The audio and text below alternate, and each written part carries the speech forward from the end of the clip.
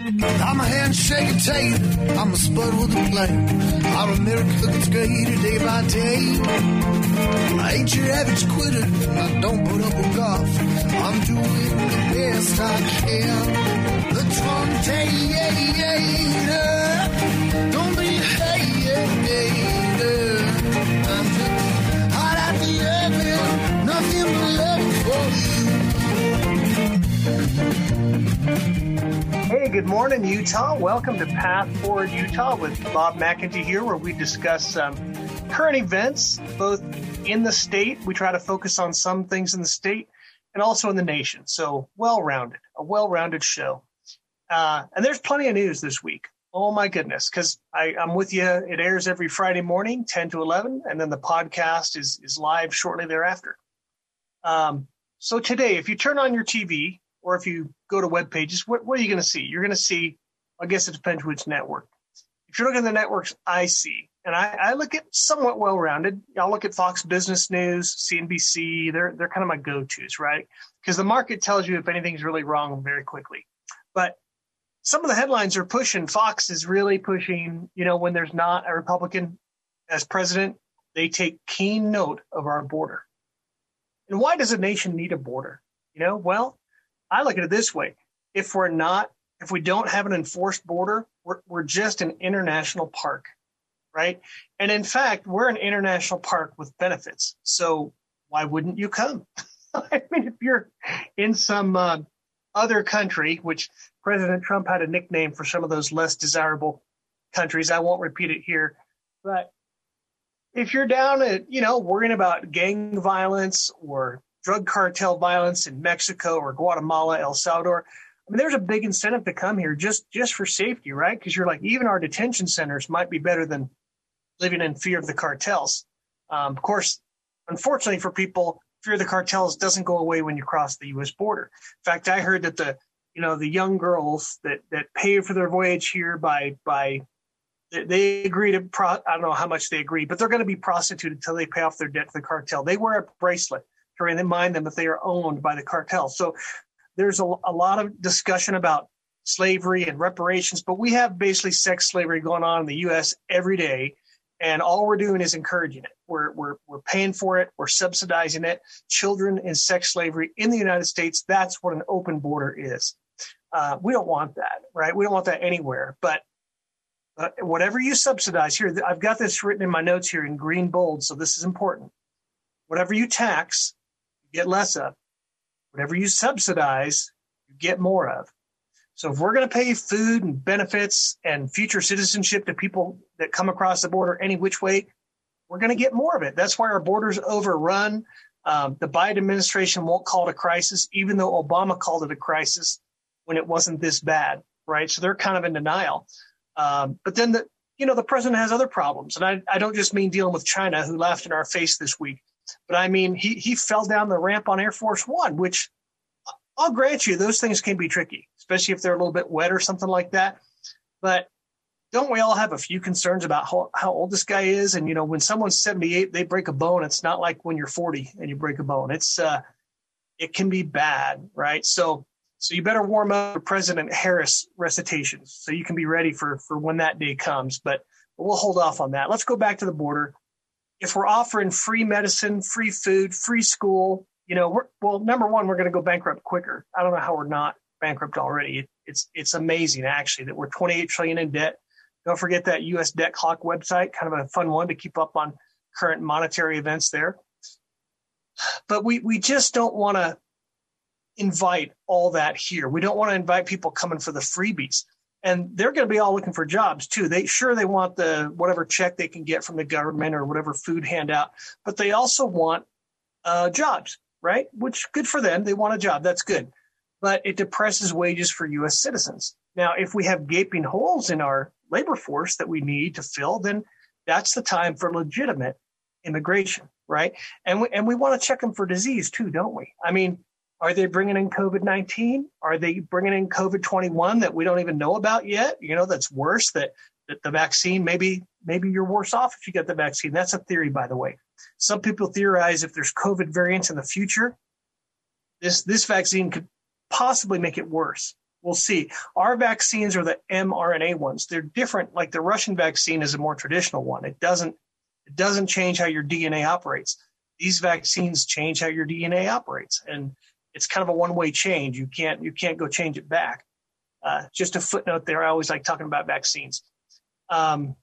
Now, big business sometimes likes this immigration, right? If we have unrestricted immigration, that means you can keep wages low, right? Which might be important because President Biden wants to raise the corporate tax rate. Those rich corporate fat cats, right? Let's stick it to them. They're getting away with. Well, the fact is, who pays for corporate tax hikes? Anybody want to guess? You as the consumer are going to pay with higher prices, and you as an employee are probably going to pay because they can't give you as much bonus. They can't give you as much 401k. They're not going to get the great health plan because now they got to shave costs, keep costs down because they get a bigger tax bill. So we all end up paying. It's kind of like an invisible tax on you, these corporate tax hikes, because a little bit harder to get a job, a little bit less good benefits at your job, less pay hikes, less job security. Versus if we go the other way and we have a more internationally competitive tax, that's gonna give us an advantage, right? Like Ireland, companies jumped into Ireland because they had the lowest taxes in Europe, right? Still a nice place. They don't really get into wars in Ireland. They have a lot of nice pubs, seashore, all that stuff. So it was very attractive. So companies went there, U.S. companies went there, and we want to be that guy. We want to be reasonably competitive. So you have to watch out when these things that sound good, like, tax the rich, soak it to the corporations. Well, you're paying the bill for the corporations. Okay, just FYI on that. Now, the other thing about a porous border is it's not great for national defense, is it? You know that. It's not. You got drug trafficking, sex trafficking, money laundering, and you don't know if sleeper cells are coming in. You don't know if somebody's bringing a nuke or just a family of immigrants across the border in their Yukon or whatever, And there's holes where you can just drive a vehicle straight through. I don't know if you've seen where the Trump wall was going up, like they removed the old wall, but they hadn't put it in. And when Biden became president, he said, stop all that. So they stopped. So there's like this 300-yard hole in the border with nothing, no barbed wire fence, no speed bump, nothing. Just you could just come right through, and you'd think they patrol it, but they've kind of got orders to not enforce it very much. And then their places are full, right? So they are messing this up, and they need to hear from the people, and Democrats need to hear from U.S. citizens, Democrats and Republicans that, you guys can't allow this. We can't be an international park with benefits. We need to have a border for defense because those sleeper cells, they could be Iranians, Koreans, meaning North Koreans coming in, anybody, Chinese, whatever. And they could set up weapons here. They could set up nukes they want to go off, or they could just put stuff in our electrical system. And we're a pretty open country anyway. They can get in if they really want to. But one interesting thing I found, the Border Patrol tells us, it's not just South Americans and Central Americans coming in. They found Arabic Korans in the desert, abandoned. So that tells you some of the people looking to come into our international park with benefits are from the Middle East, okay? And we don't know what their mission is or their goal is here because, Middle Eastern people, they get paid for living there. If you're a Kuwaiti citizen, you get paid like $50,000, $75,000 a year. So you're not hurting, right? That's why they don't need to come here. So if they are coming here, why is that? If they're from Africa, I might understand it better. Now, who's got a good border? And does it do them any good? Well, I'll give you an example. Switzerland. They've got a great defensible border. They got the mountains. They guard their passes. Every military-aged man, meaning 18 to 60-year-olds in Switzerland, is issued an automatic weapon from the government. And there has not been an invasion there in over 1,000 years. And their money is sound. Their banking is good. It's a safe country. People like to vacation there. They like to just visit. They like to keep their money there. It's a very safe country. And they're neutral, right? So that's very attractive. But good borders deter invasion. They deter smuggling. They deter crime. Our Canadian border, there doesn't seem to be as much traffic there. There's definitely some supervision, but it's just not the same issue as we have going on at the southern border. Now, there's a lot of talk. Well, we can use it's the 21st century, Bob. We can use electronic means to guard the border. Well, those are great when they work. They can be countered. Anything electronic can be jammed. It can be taken out by other means. All you got to do is watch some fun shows to see that you can take stuff out. But also, if a nuclear EMP or a solar event takes out our grid, like happened in Texas, then your electronic fence is down. So you always need a physical fence to back it up. I mean, both is good, right? If you're trying to protect your house, if you got a burglar alarm with sensors, you also have a front door, right? And we're kind of missing the front door on our southern border. Now, I don't mean the back door. We don't have a front door. I think you want a front door. You just invite trouble if you don't have one of those. And after the coming up break here, we'll be able to talk about energy policy. Have you noticed the gas prices out there lately? And why are they going up? Well, let's talk about that when we get back.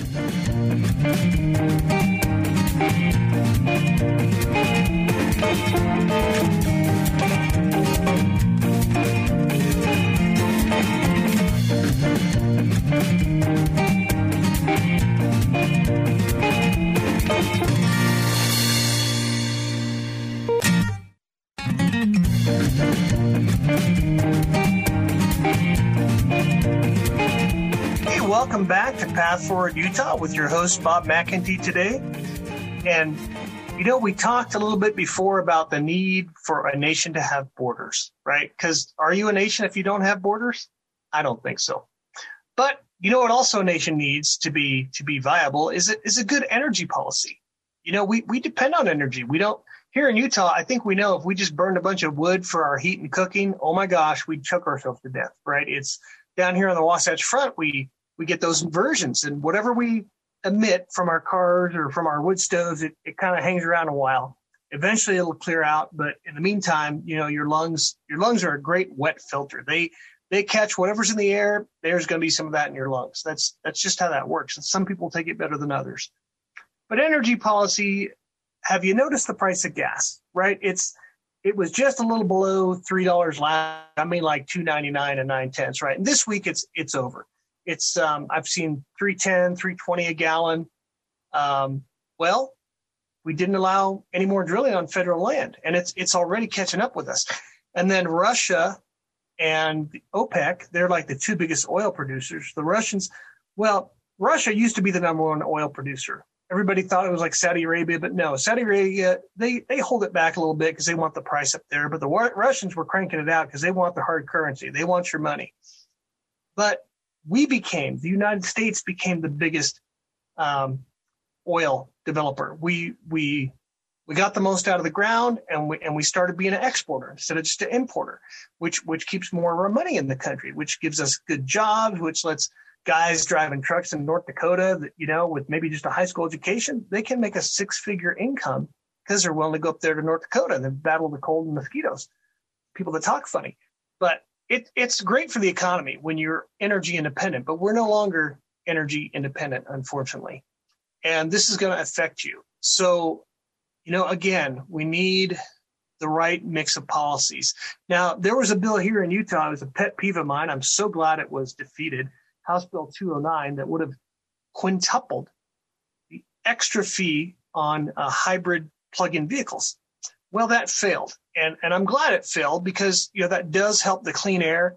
And we want people paying their fair share. And arguably they already were.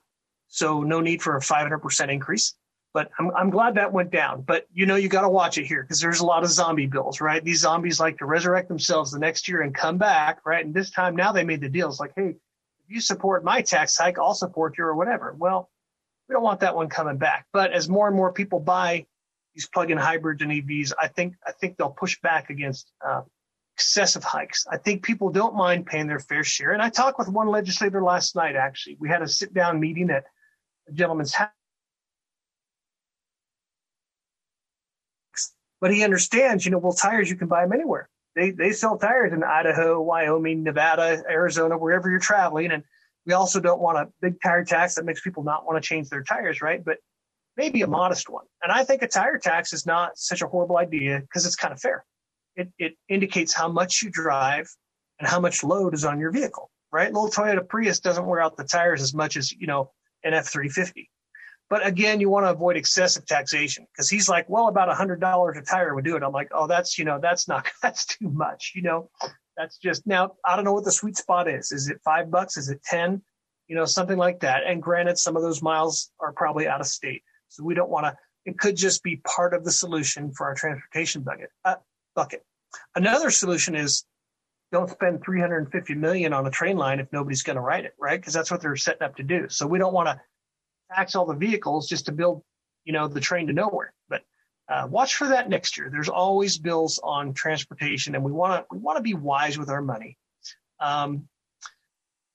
What else is going on with the environment? Well, I like my solar panels, right? But they're not going to cover everything, right? They don't work at night. Batteries are expensive. In fact, I thought about something. A Tesla battery, there's like a 4 to 6 month wait to get a Tesla wall battery to use with your solar panels. Because for many systems, if the regular power goes down, somebody drives into a power pole and shuts your power down, you can't use your solar, right? Unless you have a battery, because they require power to work. It's kind of odd. I don't know the engineering requirement, but that's how most of them are. Not all, but most require power to work. Again, kind of funny. But once you get the battery, you can keep going. Now, if the sun's out, you can make energy, you can use it, you can store a little bit in your battery, but they are super expensive. And it hit me because a Tesla wall battery is around, the price has gone up now to $14,000. It's just 10 kilowatts. That's like you use that in, about a third of your regular day. It's not a lot. But I realized a used Nissan Leaf with a 30 kilowatt battery, you can get an older one of those for like $6,000. So not even half the price and triple the storage. These batteries, man, there's high demand. But if for the rich people that can afford it, and there are some tax subsidies, it's nice. But we need to look at other forms of energy to keep our electricity safe, reliable, and available. Now, coal is a really good source of electricity, but it's not the most efficient. It's not the cleanest, even though they tell me there's clean coal. Kind of hard to believe. I've seen coal burn. I'm sure you can put a filter, but do they always filter? I don't know. If you go by the chemical plants, you'll see they discharge their nasty at night. That's what they do. They just watch them. Look down on the Wasatch Front, and you'll see the sun goes down. You get the plumes come up because they don't want you seeing what they're expelling. Now, I'm just saying this because new nuclear is smaller, safer, tested to shut itself down. It's carbon free, very little waste. Who'd be against that? I think we need to look at that, especially if we build it to be EMP hardened. I spoke with a Democrat lady last week too, and she is Representative Lester. I'll tell you her name because she wants her name out there, and she's a retired Air Force doctor. She almost is a surprise to be in the legislature because what happened was that the lady that won the election for House District 10, she was 85 years old, and between the time of the election and getting sworn in, which is only like I don't know, a couple of months, she passed away. And so this lady got installed, right? She had barely any time, but she jumped in and she's trying to do good. She's a Democrat, so she's a little handicapped in a GOP state, but her Air Force background and her husband's got an Air Force background too. She became very interested in the harden the grid, the idea that we need to protect our power supply from the sun or from an enemy with a conventional or nuclear weapon to take out our grid, which is we're very vulnerable to that. We could totally be blackmailed. But that brings me to my red bold on my notes, the only red bold I have. If you have a friend in Texas or family, listen up. You should really tell them to support Senate Bill 1606. What's Senate Bill 1606? That is retired Air Force Captain Bob Hall's, now Texas State Senator Bob Hall. He's an Air Force veteran too. The Air Force knows about this threat. Let me just say they seem to be the best informed on the EMP threat or the solar threat to our power grid. And he's been beating the drum for like a decade. We got to harden the grid. And now there's a little sympathy in Texas for this idea because their grid went down. People froze to death, right? About 60 people died because of the grid down situation in Texas. And apparently billions of dollars in economic loss, right? Because they couldn't run the refineries. They couldn't do all of what they do in Texas with the grid down. So Senate Bill 1606 would harden the Texas power grid against all threats, make it resilient to most weather. I mean, I'd say all weather, but not all circumstances of all weather. Cat 5 hurricane still could mess you up, right? But if you know a Texan, tell them to call their state House rep. He's actually got 22 co-sponsors in the Senate, which is already enough to make it veto-proof, right? It's going to pass the Texas Senate. The question has always been the House. So, if you know leadership down there or activists, this is a must-pass bill. Senate Bill 1606. This is the time to do it. You got to strike while the iron's hot. People still remember it was no fun with the power down. And so we want Texas to do it because then FOMO will kick in, fear of missing out. The Utah will say, hey, well, maybe we should do that. And so will California. And so will, plus there's an economic benefit. Companies might move their plants or their servers there. So that's a big one. Texas Senate Bill 1606, support it. And when we get back, we'll talk about some Utah stuff. The Utah State GOP convention's coming up and your county convention's coming up. We'll talk about that after the break.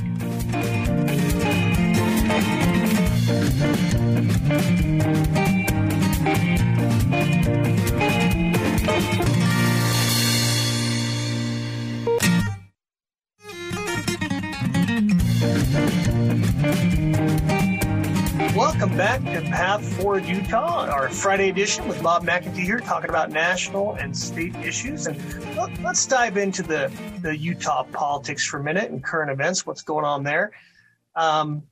We've got upcoming our state and county conventions. Now, usually, your county convention is before the state convention, but not always. Everybody has until, is it the end of August or the 1st of August? I think you have till the end of August. It's got to be done by September 1st, but we never stretch it that far, typically. So this year, the state convention is May 1st. And what's up for grabs at that state convention? Well, there can always be constitutional changes, not the state, but the party constitution or bylaws or resolutions, or you could change the platform, which only the delegates can do. The State Central Committee, which is the governing body, they can't do that. Only the delegates can. And I'm both on the State Central Committee and a delegate. We also are going to elect our party officers, right? So in the even years, we have the elections, right, for all the people running for public office. But in the odd years, we have the elections for our state party leaders, both and county as well, right? So you're going to get a new chair, vice, secretary, treasurer at your county level. Plus some have other jobs like education officer, different jobs, parliamentarian. At the state level, we have the four positions. We've got chair, vice chair, treasurer, secretary. And this year, now Derek Brown just announced this last week, he's the current chair, that he's not going to run again. And he's been really pretty well liked. Not everybody liked everything he did, but personally, it's hard to be upset with him, right? He's a pretty moderate, reasonable guy as far as dealing with the person. But he did suspend the caucus, right? We didn't elect new delegates. We just kind of recycled the old ones, right? So they've been in there a while. And some are, if they move, they can't be a delegate anymore. Some resign because it just doesn't seem like that much trouble, but they just don't want to do it anymore for that long. And they get replaced unless they can't be replaced. But so the 4,000-ish delegates the plan A right now for May 1st is a virtual convention. However, now that Governor Cox signed the law that says the mask mandate is over as of April 10th. Isn't that interesting? So maybe they could do an in-person one. But up until now, no one would book over 500 people, right? Because that violated the whatever COVID restrictions. But now, while Plan A is still a virtual convention, which I don't know. I don't know how that would go. There's a chance that Zoom could be better, but I kind of doubt it. So hopefully we get the in-person or maybe a hybrid. They've been doing hybrids now. But who's going to run for chair? Well, that's a big question. Greg Hughes had been approached, and he has turned it down at least 3 times, maybe not with like full force, but he's convinced me he doesn't want to be chair. And it might be a downgrade for him to go from Speaker of the House, chair of the party, could be considered a downgrade. Although also people like him, he'd probably win. But the current treasurer, Mike Bird, is running for chair. But I've heard rumors. I don't know that there's a documented list out there of who's running yet. It's kind of all rumors and question marks. And I've heard Aaron Starks, he was the former vice chair, that he might run for chair. But I've heard more maybe vice chair. Now he's more divisive to some.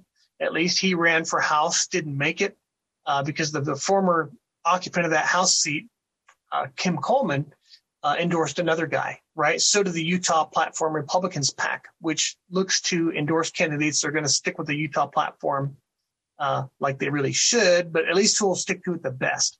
And that was Jordan Tusher. Yep, that's how you say it. Jordan Tusher. He got elected. He did a pretty good job this year in the House as far as sticking to the platform. And in fact, the Utah Platform Republicans PAC, which you just Google that, you're going to find us on Facebook or the website. We endorsed 7 people that we got into the House and Senate, which was a pretty successful thing for us. And they did pretty well, really. They vary a little bit, but some were just knockouts. They just, 99% adhesion to the platform, which is great. Now, for chair, though, let's go back to the state party for a minute. That's May 1st. It's a Saturday. It's normal to be on a Saturday. And I think it's going to be a 2-day convention because we've discovered a lot of delegates, they don't want to hang around for the wrangling over bylaws and constitution, that sort of thing. They just want to vote for chair and hit the road, right? They want to go, it's nice weather, they want to go do something. Well, that's been a problem because if somebody makes a motion, hey, let's throw all the business in the ditch, they go, yeah, let's throw all the business in the ditch so nothing ever changes. We can't change our Constitution by the Constitution without the delegates. So if they just want to skip out, we need people that will do the business. But what's been proposed this year, and Kim Coleman is the chair of the convention, and I like her idea that we're going to have a 2-day convention. Day 1 is eat your vegetables. It's go through the bylaws, the Constitution, all the business, all the stuff we wrangle over and amend, and people roll their eyes and get tired, go get something to eat. That's fine. But those that are really interested in what's going to be best for the party, they're going to stick around. They're going to vote on it. And then day 2 is kind of just for, the Hollywood type delegates, right? They just want to come in, vote for who's going to be chair and leave. Okay. I think that's a good move to divide it up that way. I trust Kim Coleman to run it well. The electronic voting is still slightly creepy to me. I'd rather use paper. I tried to get that passed last term, but it didn't quite pass. It was really close. And this year, if we are doing a virtual one, well, then paper's kind of out of there, so we're going to have to do the online voting. They tell me it's so that you're going to have like this ID thing, whether you vote by laptop or cell phone or tablet, it's going to know that you voted. And so you won't be able to vote twice. So, okay, let's hope that's right. Now, ideally, it's verifiable. You can take your code and look up how was my vote counted and how did it tally. That's what you want to see. But a lot of people did not know because a lot of people don't dig. The delegates should know that, like our current chair, again, very likable, not a bad guy, pretty good chair. He raised a lot of money, like $1 million. He did a great job on that. But Derek Brown is a lobbyist. So he's pretty good at calling in money favors, right? He knows how to do that. And people want him to be a little obliged to them, right? So that part, being a lobbyist might have helped, but people didn't know that. And should a lobbyist be the head of the GOP, or should an active politician be ahead? Is that kind of like double dipping and influence, right? If they're already a state lawmaker, do they need to be chair of the party too? Because that's allowed. What I'm driving at, we don't have any ethics bylaw or even any disclosure required to run for party office. And a friend of mine, Bill Olson, had proposed really a very good proposal to change that, to say, you know what, we need ethics. And if not anything else, we at least need disclosure. We at least need them on a forum to say, I'm on this city commission, or I'm on the school board, or I'm a full-time paid lobbyist, right? And I lobby for this, right? So that way they would know, because you can kind of move the levers and you can put all this money behind a candidate. Well, maybe that candidate's in your pet area, right? Maybe he's the guy that, if you get him elected, he's going to fill your lobbyist office with all kinds of cash, right? So there can be mixed motives there. I think the Utah GOP does need an ethics bylaw. I hate to say committee, but to enforce that, you need the committee. Hopefully you don't need to enforce it. Hopefully if it's a disclosure rule, people comply. If you find out later they didn't fully comply, then you got to figure out, well, what's the punishment here? Do they have to step down? Do they have to get kicked out? Well, that can all be discussed by an ethics committee, which I do hate ethics committees because they sound like a witch hunt, but it's better than nothing. We really should have something. Disclosure at the very least. And a lot of people, a lot of conservatives don't like the fact that there's all these state reps who are also on the SCC, and that could be changed. I think the governor should stay. The federal delegation should stay. They should have a say. I do believe in the party. Some would argue with me on that they already have enough influence. But I think someone like the governor, if he's in the GOP, he needs to have a voice in the GOP. He's one of the de facto leaders of the party. The Utah legislature, by the way, is also kind of light on ethics. They have some disclosure requirements, but not many rules. And then you have these gray areas, like the governor's Office of Economic Development, DOED. Those people, if they file to get reimbursed for some expense they had, it's not questioned. They just get reimbursed. And they've been funded at $60 to $80 million a year. And this might explain why Commissioner Tanner Ainge from Utah County has decided to resign his commissioner job, which people fight pretty hard for that, and take a seat on the governor's Office of Economic Development, just like another state senator did. And I'm not saying it's all shady, but it sure does give question marks. There's unaccountable money going out the door. When I talked with Representative Waldrop last night at a House meeting, we brought that up, and he said, I am not for unaccountable money. The people need to know where this money's going. And so I think just like your company might reimburse you for a flight and a rental car and a hotel, that's fine. And even your food and stuff, but not just, I spent $200,000 on my economic development trip to Hawaii. You need to pay me back. There needs to be a little bit of accountability. So we'll talk some more about that. But do try to pay attention. Do talk to your activist friends about who's going to run for chair and vice chair. They all matter. Sometimes the chair has to drop out to run for something else, and that vice chair, boom, he or she's in there. So let's keep our eye on that ball, and we'll talk more about county conventions, a little bit of national news roundup. We'll get back to the break.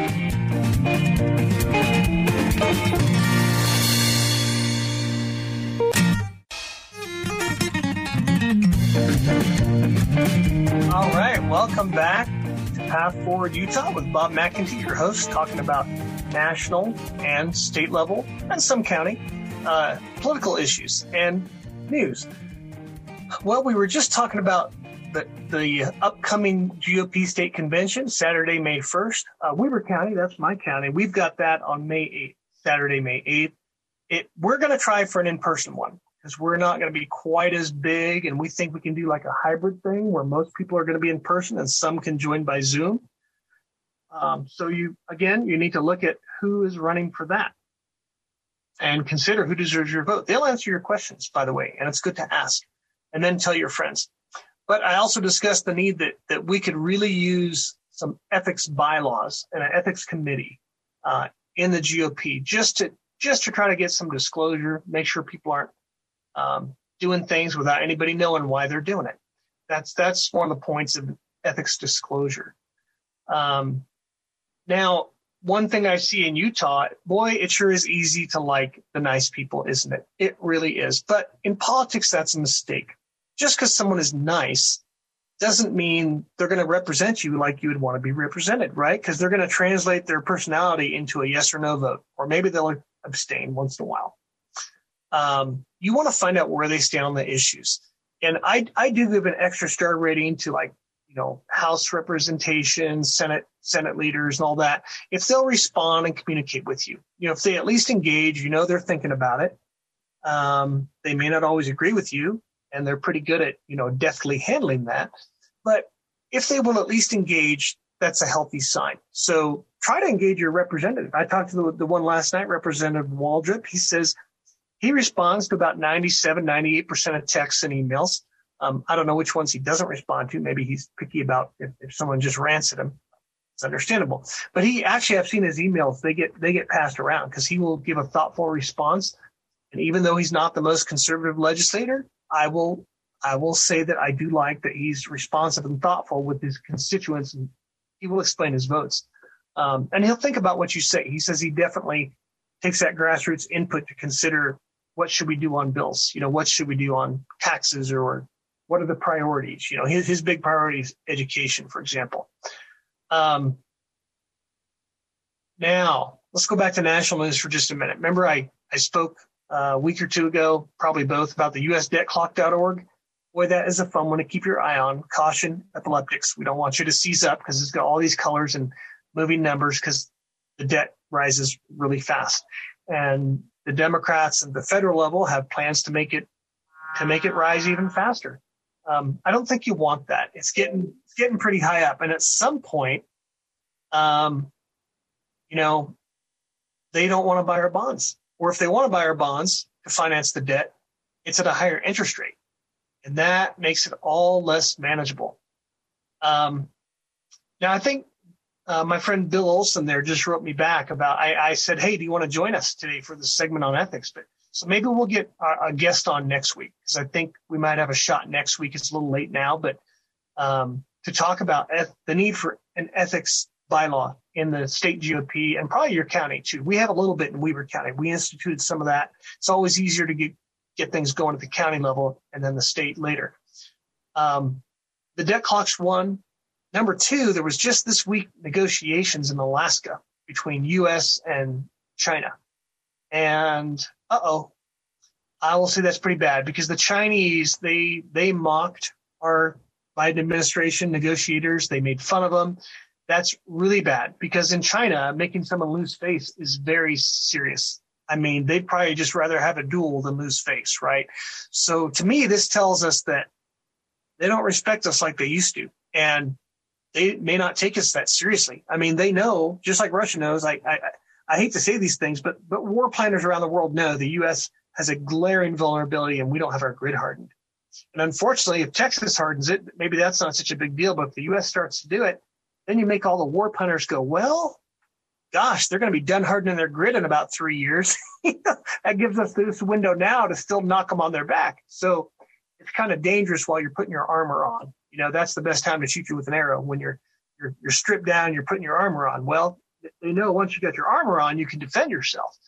And that's the problem without a hardened grid. We're vulnerable to the sun, to solar storms, a CME, that's coronal mass ejection, like an X10 solar flare, which we missed a few years ago, or to anybody that sets a nuke off, even 50, 60 miles above us, that won't mess up your hair, but it'll take out the grid and not for overnight, not for 3 or 4 days like Texas. It'll melt the transformers that take a year or more to build. That's the problem. That's why all these Air Force people, veterans, are panicky about it. They're like, oh my gosh, such a vulnerability. And you would have think we'd fixed it, but we didn't. And everybody knows it. All the war planners in the whole world know it. North Korea knows it. And we also, now they're making these things that are not nuclear. They can fly like a drone that's got a big battery, and they can zap a town, right? They can't zap like a whole state or an entire grid, but they could take blocks out of a town, which if you wanted to hit like Wall Street or Washington, D.C., wouldn't those be prime targets? I mean, sorry, but I'm a former Air Force war planner, and that's what I would do. That would mess us up. We wouldn't know what hit us, right? And just for fun, maybe take out a couple other places too. It's always fun to take out somewhere where they don't expect it. Take out Wichita just because you can. And Wichita thought it was safe, right? Because it's not a big strategic location. But you just take it out to go, yeah, we can hit you anywhere we want. Then you can do a ransom, or you can say, you just sit on your hands while we go take back Taiwan. That's what the Chinese can do. And I think when they show this kind of disrespect, uh-oh. Now, they did not show that kind of disrespect to President Trump, did they? Not at all. So I hope they firm up their footing. I hope we can get reasonably tough with China, not provocatively tough, but reasonably tough. Now, there's something else going on too at the congressional level. The democratically controlled Congress is thinking about expelling a member. Congress has that power. People are always like, how can we get rid of Mitt Romney? Some people, so maybe a quarter of Republicans are always, how can we well, you can't get rid of him. There's no refunds on senator. However, they can resign. That's one way. Most are more like Andrew Cuomo, like they're not going to resign unless, it's huge. And number two, the Senate or the House can expel members. Now, anybody want to guess the last time they expelled a member? Oh, was it under Obama? Was it under Trump? No, it was the U.S. Civil War. They don't like to do that because payback is rough, right? And so they don't want the payback because Congress switches over every few years. The control of it tends to.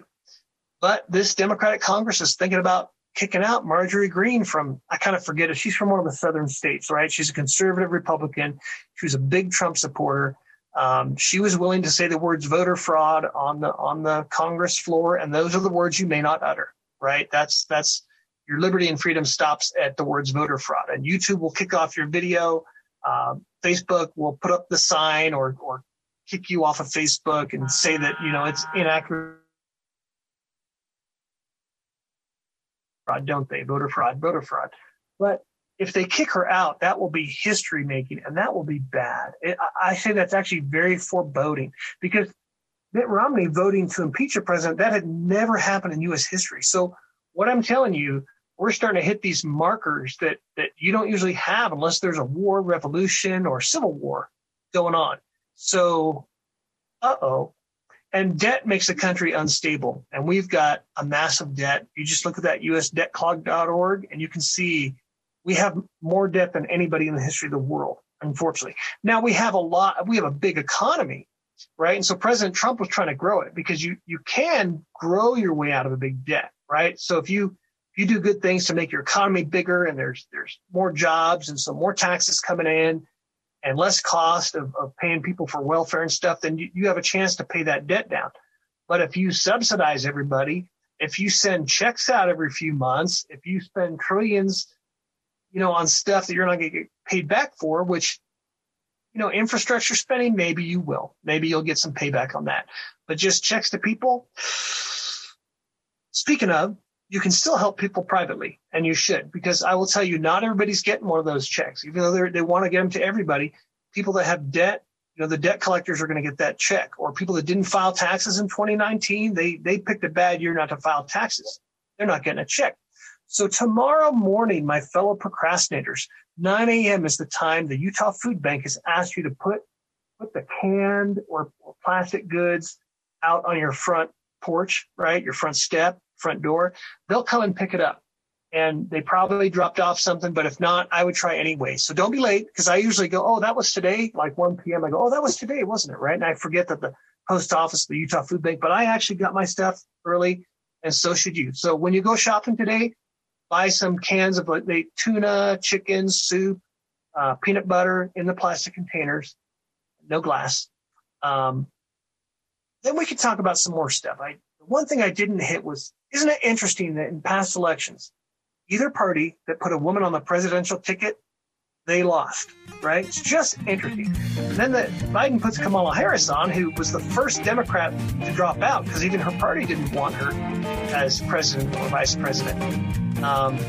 He puts her on the ticket, and he gets more votes than ever. That is curious, my friends. So remember, Utah Food Bank is tomorrow. Watch those gas prices. Think about energy policy. And if you're in Texas, support Senate Bill 1606. Thank you. God bless you. And we'll talk next week.